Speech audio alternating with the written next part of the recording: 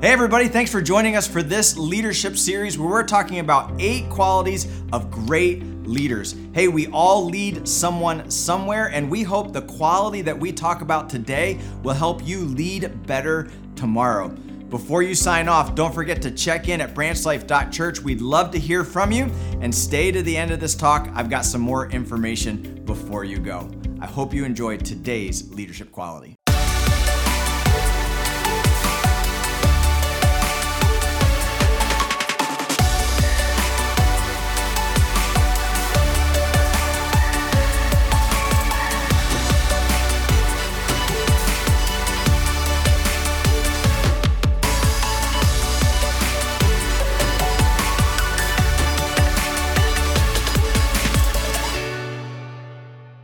And drones flying around, but we're so excited that you guys are here to continue in our series called Lead.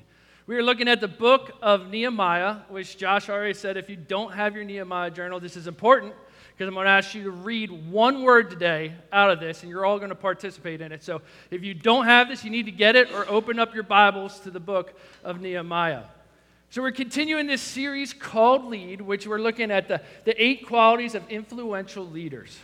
And the whole point of this is we all have a God-given influence to leverage for the kingdom impact. My favorite verse in the Bible, I'm going to get it out of the way right off the start, Ephesians 2:10. For we are His, that we are God's workmanship created in Christ Jesus for good works, which God has prepared beforehand for us to step into. That word workmanship is my favorite word, and well, there's a lot of words I really like in there, but I like that word, right? It means He made you the specific tool, His masterpiece to accomplish exactly what He wants you to do. And in this series, this is it. Taking our influence that God's given us and leveraging it for the kingdom. The good works, it's bringing Christ into whatever situation that you're in. And last week, Josh started off with our first quality, our first point, and it's this. Influential leaders see what others do not and have hearts that break when others don't care. And God shapes us each differently with different eyes to see different problems. He shapes us with different hearts to be broken at different needs and different situations.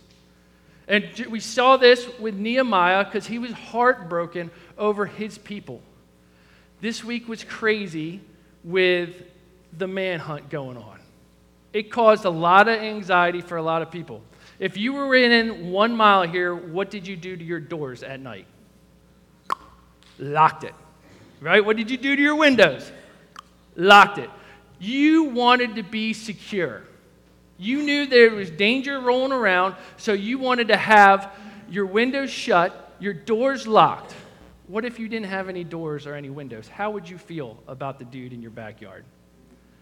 You'd be pretty nervous. Right? It went so far to the point here, and this is what Nehemiah was broken over.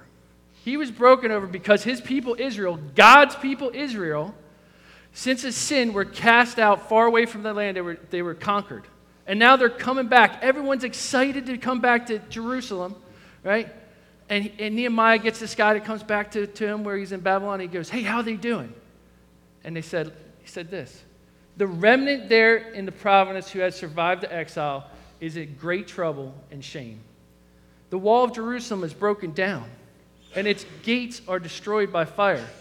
And as soon as I heard these words, I sat down and I wept and I mourned for days.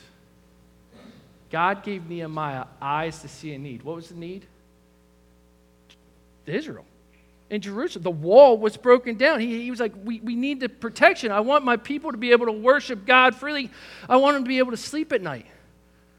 And his heart just broke to the point of mourning and weeping. So here's the question as we start today. What's your wall? Like I said before, God has created us as His workmanship. He created us all different. All of us have different eyes. All of us have different hearts. And we see different needs and we break for certain areas. So today, as we sit here and we look at the prayer Nehemiah prays, the first half of it, I want you to put in the front of your mind, what is your wall? We just talked about some new babies being born. You know, there's a new father and a father for the first time of a boy. I think girls are harder, right? But the first time, they have their hearts, I'm sure, broken. And their eyes are really fixed on this child. I know as a father that my heart is always towards my children. My heart is always broken for them because they're growing in a world that does not favor it well, put it that way. You got to be cautious for everything. You got to be cautious for guys in the woods running away. You got to be cautious for creepy vans going down the road. You got to be cautious for YouTube because you can't let your kids just watch anything because some kind of junk's going to pop up there. You got to be careful of what society's putting in on it. And when I start feeling that, I get something in my stomach that goes, ugh. How many of you ever had the ugh? That's anxiety, right? That's stress. Just ugh, when you think about it. Maybe you're a teacher. We were at a soccer practice yesterday, and we were talking to this one teacher. She said, I have 27 kindergartners in my class. Ugh, I got 2 first and kindergartners in my class, and I'm begging my wife all the time to be home. Kindergartners are nuts. And she's expected to do all this, and she's expected to take the influence that God has given her and love on these kids. How are you supposed to love on 27 kindergartners that are running around like crazy?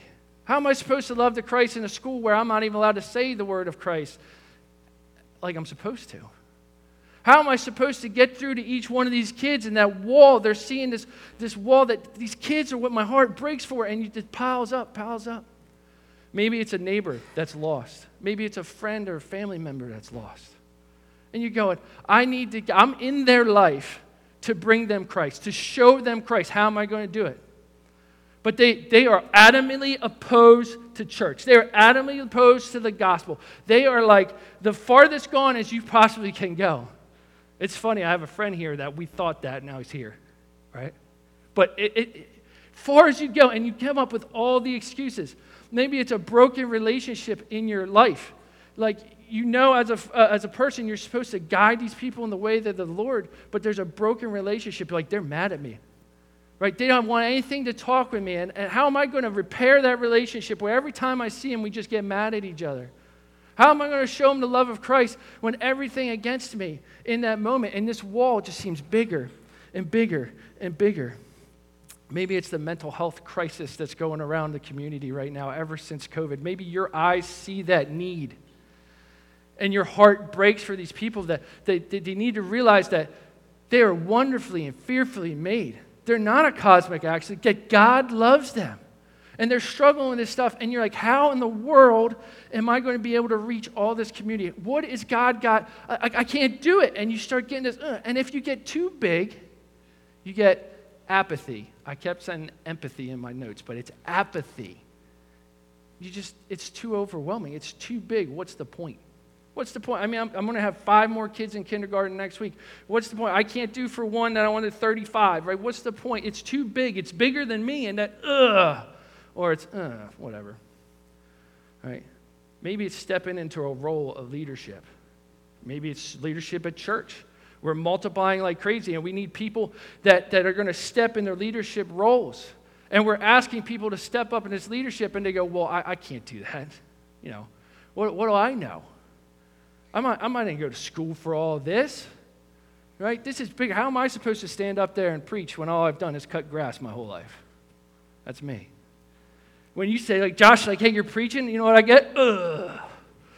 I get, ugh, right? Luckily, I don't do, whatever, right? But I get to, ugh. Maybe it's stepping into, like, a kid's ministry role. We need teachers to teach our kids. You know, most children get saved before the age of 18. You want to talk about the greatest field of evangelism, it's before they're 18. And every Sunday, we have like 100 kids in our programs that come through, that come here and need teachers. And sometimes we go, I am a teacher, but I got to teach the 27 kindergartners all week. How am I supposed to get more energy to do that? How am I going to step into that small group? I'm not a good person talking in front of people. How am I supposed to get these people to come together? So I share the Lord. You make excuses. You get the problem so big, that wall's getting bigger and bigger and bigger. And just get to, Imagine Nehemiah. He's doing that. He's prepared. He's like, I got to go to Jerusalem. I'm a cupbearer. My life is meaningless to this king. I drink the cup to make sure it's not poisoned before the king drinks it. I'm disposable. And my heart is broken right now for my people Israel. And my eyes see a need, and how am I going to do it?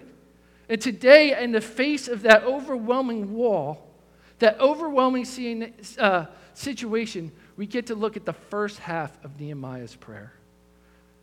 And so, as we get going, let's pray one more time. Lord, I thank you. I praise you for who you are.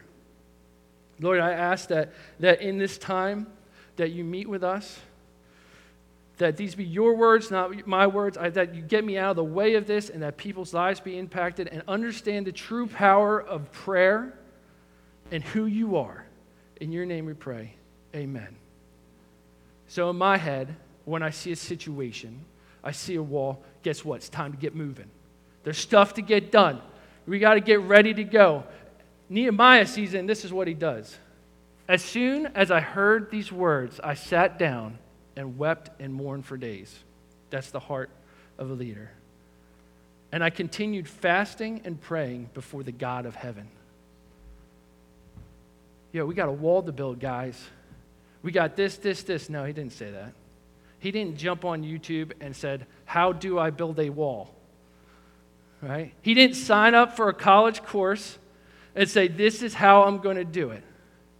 He didn't take the next step. He didn't start buying the F-350 with a utility bed to get his supplies down the road to Jerusalem. He didn't sit there and start working out so his strength was good. He didn't start eating protein. Actually, the last thing he stopped. He fasted. Fasted means to go without. And in this situation, Nehemiah chose to go without food. I did this not too long ago, and I got to tell you, I didn't know how much food I ate. Right? Every half hour, I was like, ooh, I'm hungry. And what he's doing is saying, I'm not going to rely on the things I normally rely on to bring me strength, to bring me security. I'm going to go without. I'm going to set it aside, and every time I feel that desire to pursue that, I'm going to pursue you. Every time I feel the desire to look at my phone and check social media, I'm going to do without. I'm going to desire to go talk to God. Every time I would go for a chocolate chip cookie, I'm going to stop. I'm going to go, God. Right? It wasn't action. It was surrender in that moment. And then he prays. He sits there and he communicates with God. He finds it so important. Every great journey starts with the first step. Even whatever you're going to do, it takes the first step. Influential leaders know it starts with prayer. Nehemiah prayed. Elijah, the prophet, he prayed, and for 3.5 years it didn't rain. You want to talk about a feat? How do you stop the rain? If God's calling you to, you pray. Jesus prayed. Before setting out onto redeeming the whole broken world and going to the cross, you could find Jesus on his knees in prayer, in the garden, asking God for the power to do what he's going to do. Prayer is the first step. And this is what they knew. Prayer is the pathway for God's power to get to your path. Look at what John says here. Prayer is the link in the chain that connects God's sovereignty, who God is, to our responsibility. Charles Spurgeon says, he who knows how to overcome with God in prayer has heaven and earth at his disposal. See, prayer is how we abide with God. Prayer is how we walk in step with what God has called us to do. Prayer is the lifeblood of getting who God is into the situation he's calling us to be in.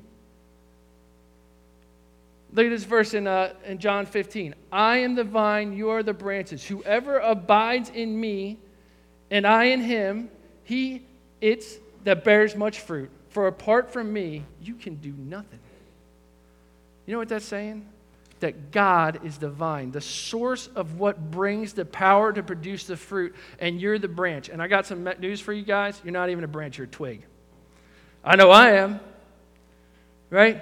And apart from being connected to God, you can do nothing. God is giving you eyes to see and hearts that are broken for something, but apart from him, you can do nothing. We're twigs.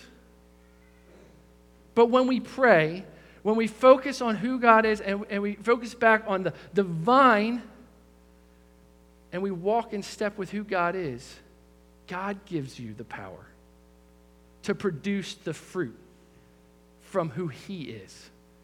So here's the first part of Nehemiah's prayer. Nehemiah 1:4-5. So he continued in fasting and praying. So he continued. This isn't an 8-verse prayer. Nehemiah doesn't say these 8 verses before he ate and Kent moved on. This was a season. This was many days, and he was weeping and mourning and praying out to God. It wasn't just this magical 8 verses or whatever we're going to look at. It was a season when he did it, and then this is like the last prayer. Like you got to go to a test. You've been praying about it. You've been going, and right before you go, "Dear God, help me." It's an effective prayer a lot of times, but it's at the season, and this prayer summarizes the whole past season of what Nehemiah has been praying. And he's about to go before a king as a cupbearer and see what God's going to do and provide for him to do the work God has called him to do. And it starts off with this: I said to the Lord God of heaven, the great and awesome God who keeps his covenant, his steadfast love with those who love him and keep his commandments. The first thing he does is say, God in heaven. This is a title. This is what he's saying. He's saying, God, you're the top of the pecking order, man. If you go through the lowest power in the world and all the way up to the next one, to the next one, to the next one, like we go through our court system, you got like the little courts, the bigger courts, the Supreme Courts, right? And then the president and the Congress, like whatever. He's saying, you at the top of the top of the top. Not only are you God over heaven and earth, there's nothing that you can't do. He's saying, God, you are. This is who I'm praying to. I'm not praying to anything else except for the absolute supreme authority of the universe. And he goes on, and you're great and you're awesome. I tell my kids they're great sometimes. I tell my kids they're awesome sometimes. But it's like I'm going to double down on it. I'm not just going to say you're great. I'm going to say you're great and you're awesome. I'm going to boast. I'm like, you are worth great and awesome. If there was more words, we should keep saying it about God, who keeps his covenant. He says, God, you're never changing. You always keep your word. If you said it's going to happen, it's going to happen. So this is the first part of the prayer we're going to look at. When you pray, just praise God for who he is. That's it. Praise God for who he is. My God knows all things. So there's nothing that he doesn't see coming down the road. When my hardest times in life, you know what I took comfort in? Is that God's not taken by surprise. He's not like, oh, they made a turn. Didn't see that coming. Nope, he knew it. Right? He's all present. You know what that means? He's everywhere all the time. There's nothing that escapes what he can see, the good or the bad. He knows exactly what's going on. And then he's all powerful. There is nothing that he can't do. Look at Ephesians 3:20. Now to him who is able to do far more abundantly than all that we can ask or think, according to the power at work within us. There is no wall, there's no circumstance, there's no relationship, there's no addiction, there's no trouble that you have in your life that is bigger than God. Think about this. Everything in your life is bigger than you. Nothing in your life is bigger than God. And when we get these anxiety, like, oh, I got to face, right? Think about who God is. And what is your wall in light of who God is? In light of Nehemiah, that was a pretty stinking big wall to build around Jerusalem, and you're hundreds of miles away, and you have no authority with stuff. But to God, that's just like, peanuts, bro, peanuts, right?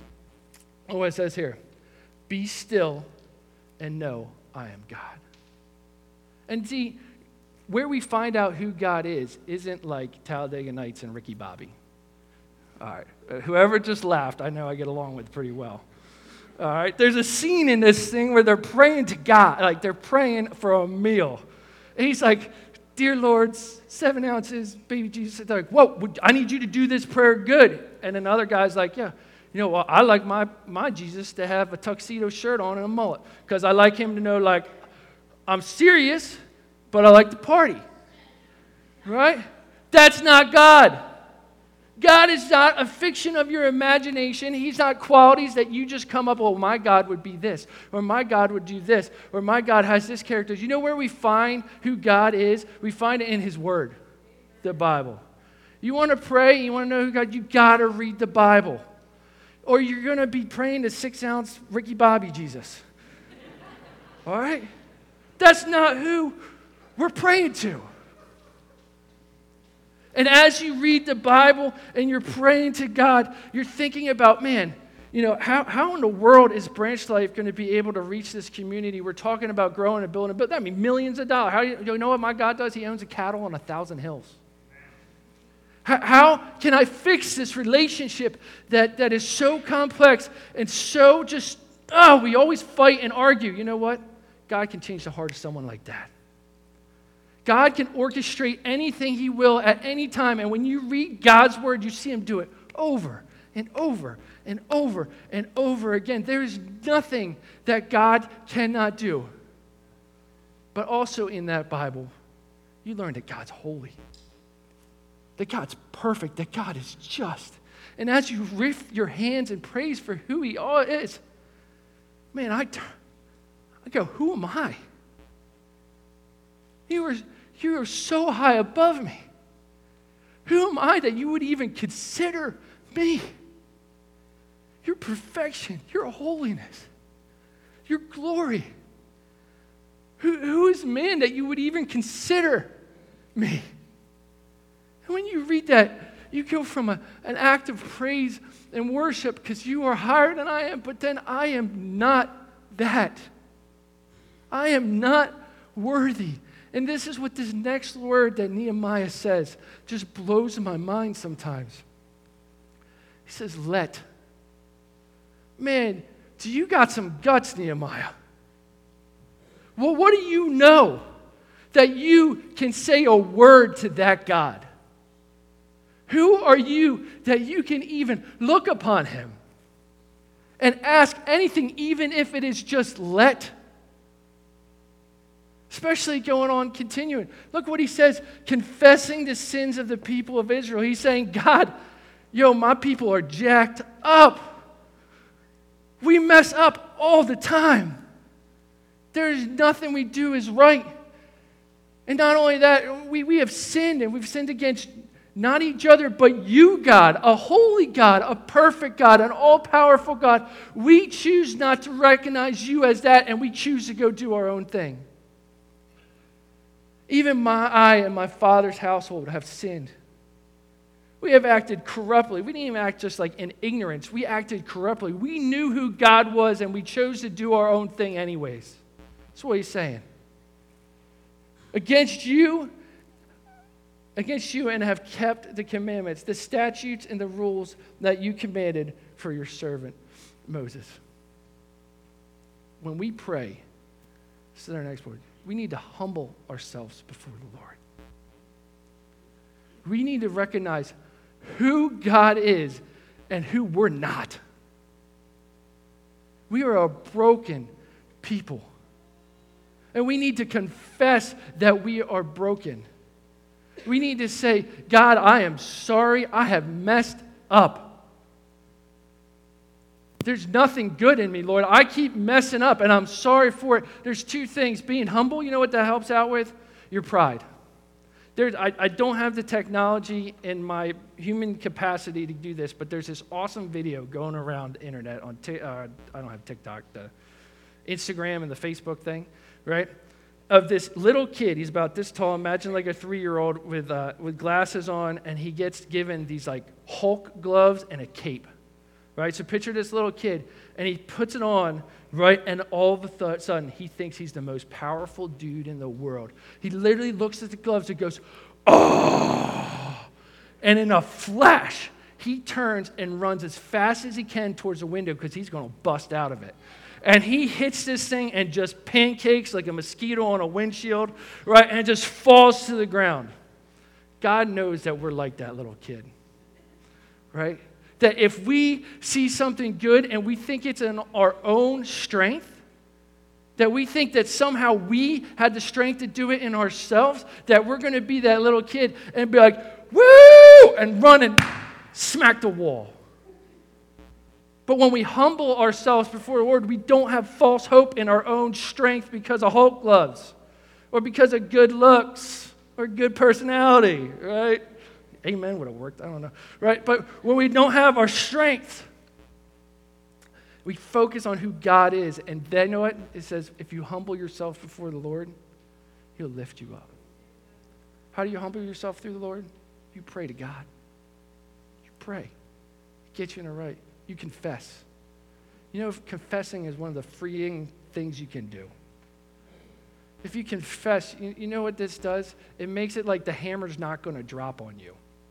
Right? We already talked about who God is. He's known everything you did. He knew everything you will do. He knows everything you're doing right now, the thoughts in your mind. He knows it all. But when we confess our sins to God, it frees us. It's not for another shoe to drop. And we got a faithful God. If we confess our sins, He is faithful and just to forgive our sins and to cleanse us from all unrighteousness. He's saying, you confess it, I'm going to forgive you.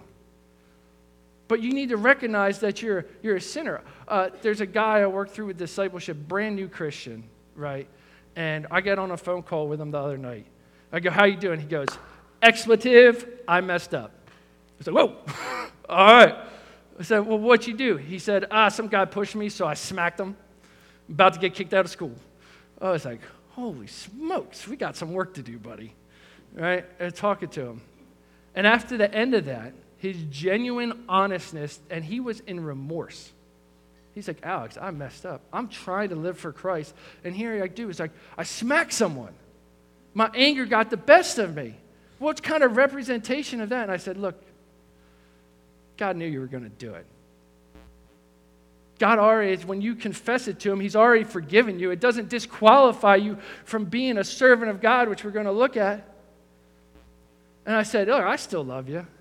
And you know what his takeaway from that whole thing after confession is? I can still mess up and God still loves me. That's confidence. Knowing that you can lay yourself bare before God and He is still loving you. And it frees you up. And he said, Alex, I'm just happy you love me too. I said, bro, it's more important that God loves you. But we can humble ourselves before the Lord. And then he just sits there, man, and he says, just like that guy on the discipleship call I was having, he says, I just messed up. This is what Nehemiah is saying. He's like, Israel, we messed up. There's nothing I do to deserve anything. And this is his next part. Remember.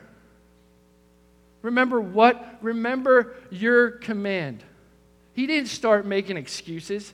He said, God, if the woman didn't give me the apple, I wouldn't have sinned. He didn't say that. He didn't say if Israel was in a better economic system, they would have been all right. He didn't say that if I wasn't tempted in this way, or if I was in a different situation, or make any other excuse for anything. He just says, I'm broken, I'm a sinner, I'm done. My only hope right now is that you remember what you commanded. Remember the words that you command your servant Moses, saying, if you are unfaithful, I will scatter you among the peoples. Well, that still doesn't sound too good. Right? Yeah, you're getting what you deserve. How about that? Right? That's what he's saying. He's saying, God, you said it was. So if you have your Nehemiah journals, this is your part of the sermon right here. I need you to open it up to Nehemiah 1:9. So Josh did a little bit of verse 4 last week. Josh told me I had 4 to 8, and he took some of my verse 4. So now I'm going to take some of Josh's verse from next week today. All right? I love Josh. All right. So this is what's going to happen. I'm going to read verse 8. And at the end of it, you're going to read the first word of 9. You can circle this. You can highlight it in your Bible, whatever you want to do. But I'm going to read. Remember the words that you have commanded your servant Moses, saying, if you are unfaithful, I will scatter you among the peoples. All right, we could definitely do better than that. All right. Remember the words that you commanded your servant Moses, saying, if you are unfaithful, I will scatter you among the people. But there's more. There's more. Not because of who we are, but because of who God is. There's a but in that sentence. There's a catch. And this is what the next point in prayer that we can do is recognize God's grace in our life is a gift. It's a gift. Nehemiah completely understood that they messed up. But it's only because God chose to love them that anything good can come of this. This is the whole gospel right here. For all have sinned. We have all turned away from God. We have all went our own way. When God had a design for us to do, we chose to do our own things. We didn't follow instruction, and we did that. It's called sin every time we break from God's design. And the Bible says, for all have sinned and fallen short of the glory of God. Not just some of us, not just a couple of us, all of us. We are like Israel, we're like Nehemiah, we're jacked up. For the wages of sin, you know what it was deserved? God told Israel that if you don't keep my commands, I'm going to scatter you across the world. The Bible says if we sin, the wages are death. The same power we're trying to talk to connect us with through prayer and abiding in Christ, the power to do whatever God's called you to do, eternal separation from that. That's what sin, that's the wages of sin is. But there's that great word again. For the wages of sin is death, but because of who God is, the free gift of life, free gift of God is eternal life. Ah, it's so awesome. And we think about it, and we're coming to pray, we got to realize that there's only reason that we even are able to talk to God, to even think about God, to even have the inkling to turn to God is because of who God is and not because of who we are. And this is the gospel. It says, if you confess with your mouth that Jesus is Lord, that He's God, He's ruler of your life, and believe in your heart that God raised Him from the dead, you will be saved. In that instance, Jesus takes all the consequences of your sins and He puts it on Jesus on the cross. And He died a death that only He could die for a world that was so lost and so broken. And in that moment, God no longer sees you as a sinner, but He sees you as Jesus Christ's blood. The perfect Son of God. He takes His righteousness and He puts it on us so that Nehemiah has the thing to say to ask God anything with let. That's the gospel. There is nothing we can do to connect us to God except for what God has already done through Jesus Christ. And even when we pray that, like today, if you've never done that, in the quietness of your heart, you can just say, God, I recognize I'm a sinner. I recognize I'm broken. I need you. I believe that Jesus died on the cross for my sins, and I want to live my life for you. And when you do that, not only do you get to pray to a God, but the power of the one that raised Jesus Christ from the dead now lives in you, so your wall is nothing compared to who God is and to who you are in God. And we can pray with confidence. We can pray with confidence. But to all who did receive Him, who believed in His name, He gave the right to become a child of God. When you become a believer in Jesus Christ, not only, my son can ask me a lot more than Luke can ask me, and I'll do it for him because I'm a child of God.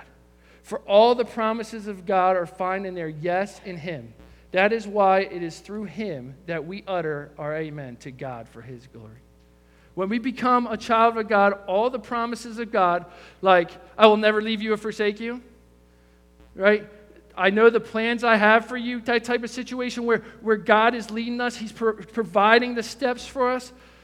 Ephesians 2:10, we are His workmanship, created in Christ Jesus because of what Jesus done for good works. This is where your influence is coming in. This is where you're leading. This is where your heart is broken at a time, right? That God has prepared beforehand for you to step into. And we know because of Jesus Christ and who he is, that what God has prepared for you, the God that is all-powerful, the God that knows all things, that is everywhere, that loves us, that is holy, that is just unbelievable, has gone before you in whatever God has called you to do. He went before Nehemiah. He's going before you. And in that power, he's already provided the way for it to be done. But you have to step in obedience. And what that is abiding in who God is. And how do we do that? We talk to God through prayer. We talk to God.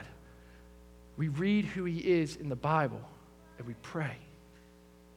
And it keeps us in line with who God is. Look at some of these verses. 2 Chronicles 7:14. If my people who are called by my name humble themselves and pray and seek my face and turn from their wicked ways, then I will hear from heaven and I will forgive their sins and heal their land. There's a promise right there. Humble yourself before the Lord and he will lift you up. Man, it's a great verse. When you realize, like, there's a verse that Paul talks about, in my weakness I am strong. As a believer in Jesus Christ, when we pray, we realize our weakness. And in that moment, you need to ask for help. Not because of who you are, but because of who God is. And it gets us in a situation we can give him the glory. So in that moment, in my weakness, you are strong. I humble myself before you, God. Use me the way you're going to use me. I want to abide. I want to pray. I want to talk. I want to walk with you, reading your word and seeing what you would have me do. I want to walk with it. In that, we can walk in the power of Christ. And that power, you know what your wall is? This is what Jesus says about your wall and you. I can do all things through Christ who strengthens me. Through God, you can do exactly what God's calling you to do. No matter how much anxiety you have, no how many apathy because of how big the situation is.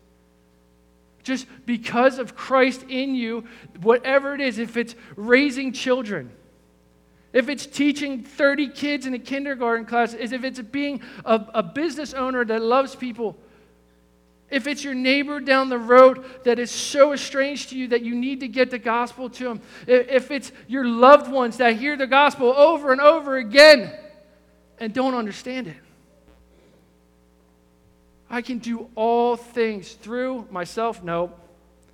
Through my good looks? Absolutely not. Through Christ who strengthens me. And Jesus looked at them. That's why I was looking at you. Jesus looking at you right now. He's saying, look, your wall is right in front of you, right? You think it's impossible.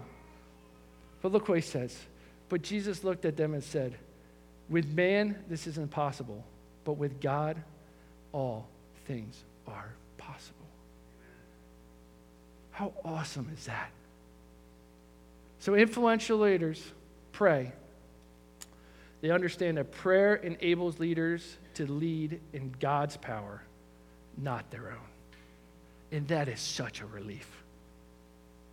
When you pray and you abide with God, God enables you to lead in his power, not your own power, which is really good because the walls are really big and they seem really drastic. But in his power, we can do it. So here's my question. What's your wall? Josh is going to come up in a second here, and he's going to talk about how, it's better than just talking about, it's doing it, right? Instead of just hearing a thing on prayer, let's actually do some prayer. But this is my question. Do you realize who you're talking to? Who God is? Have you humbled yourself before the Lord? Have you recognized that there's nothing good in you and that you're a sinner, and you've confessed that to God? Lord, help my unbelief. Do you have confidence in knowing the finished work of Jesus Christ has made it so that you, little twig, can be stuck to that big red tree in Yosemite Park? I'm talking like you have the power of Almighty God that goes before you. Are you doing that today? I'm going to have Josh come up here and close us out.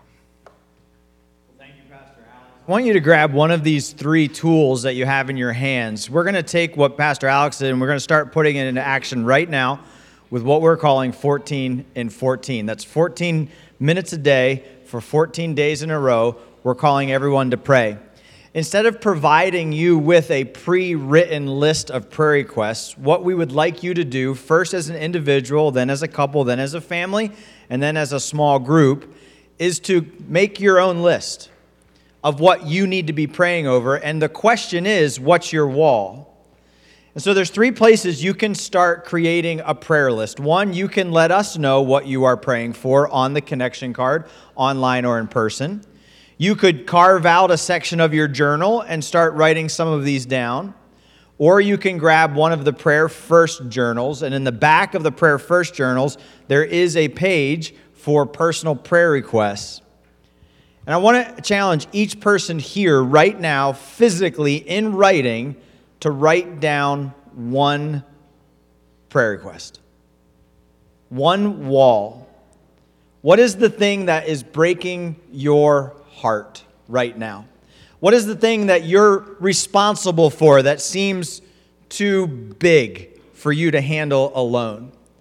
What is the need that's out there that you would love God to meet? And the reason we're not providing a pre-written list of prayers is because for every single one of us, our walls are different. Nehemiah saw that the walls of Jerusalem had broken down, and he, the cupbearer, thought, what can I do about it? Nothing. But with God, we can get this done. We can help solve this problem. We can lead this nation. And maybe God is calling you to do something that you never thought you would be able to do. What's your wall? Maybe for you, like me, the wall is like we want to multiply and grow and build the church. And we've got to figure out how to multiply churches and make literal walls bigger because this isn't big enough. But maybe your wall is just simply getting food on the table tonight or tomorrow. Maybe your wall is running that business. So as I'm talking, go ahead and write down something, what God has on your heart. Some of you might have no idea what to write down. Some of you know exactly what your wall is. And I would venture to guess we all have that. Maybe you're parenting some kids and you're like, I don't know if I can do this. Newborn baby just got born. I don't know, this is a pretty big wall. What's your wall? Write it down in one of those 3 places on the Prayer First guide, in your journal, or on the prayer card. The 4th place we're going to be compiling a wall list is online. And over the next 24 hours, we're going to send something out via email, posted on social media, and it's going to give you a link to our prayer wall on our website. And we are going to populate that prayer wall with requests. And if you would like your request to be public, you can put that on the prayer wall, and we as a church will continually point people to that wall and pray over the things that are there. When you look out to tomorrow, to next week, to next month, if God could invade and do something only He could do, what would you ask Him to do? That's your wall. Let's pray over this together. God and Heavenly Father, this morning we got our calling Branch Life Church to prayer. Over the next 14 days, we want to spend at least 14 minutes a day in personal family prayer with you. God, would you help us to be able to do this? God, would you even now bring to our minds, the forefront of our thoughts, what you would have us each individually to be praying for?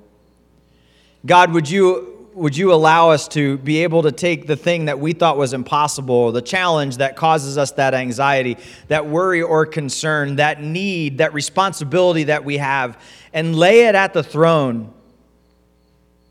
Because we, God, recognize today, like every great leader does, that, God, we are powerless without you. That we can do nothing without you.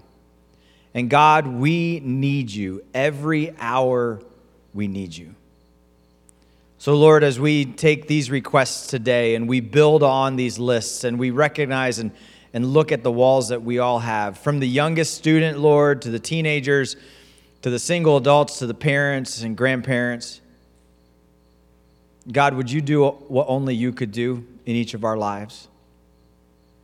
And when we look back, God, will you have done something that only you could get the credit for? And God, we can't wait to see how you will move through all of the leaders present here in this room. In your precious and holy name we pray. Amen. Hey guys, I hope that was an encouragement to you. I hope the quality we talked about today will help you be a better leader tomorrow. And before you log off, we'd love to connect with you. The best way to do that is to go to branchlife.church and check in. You can also make sure to subscribe to our YouTube channel or to follow us online. Wherever you are connected, we'd love to connect with you. We hope to see you next time as we dive deeper into leadership. Have a great rest of your day.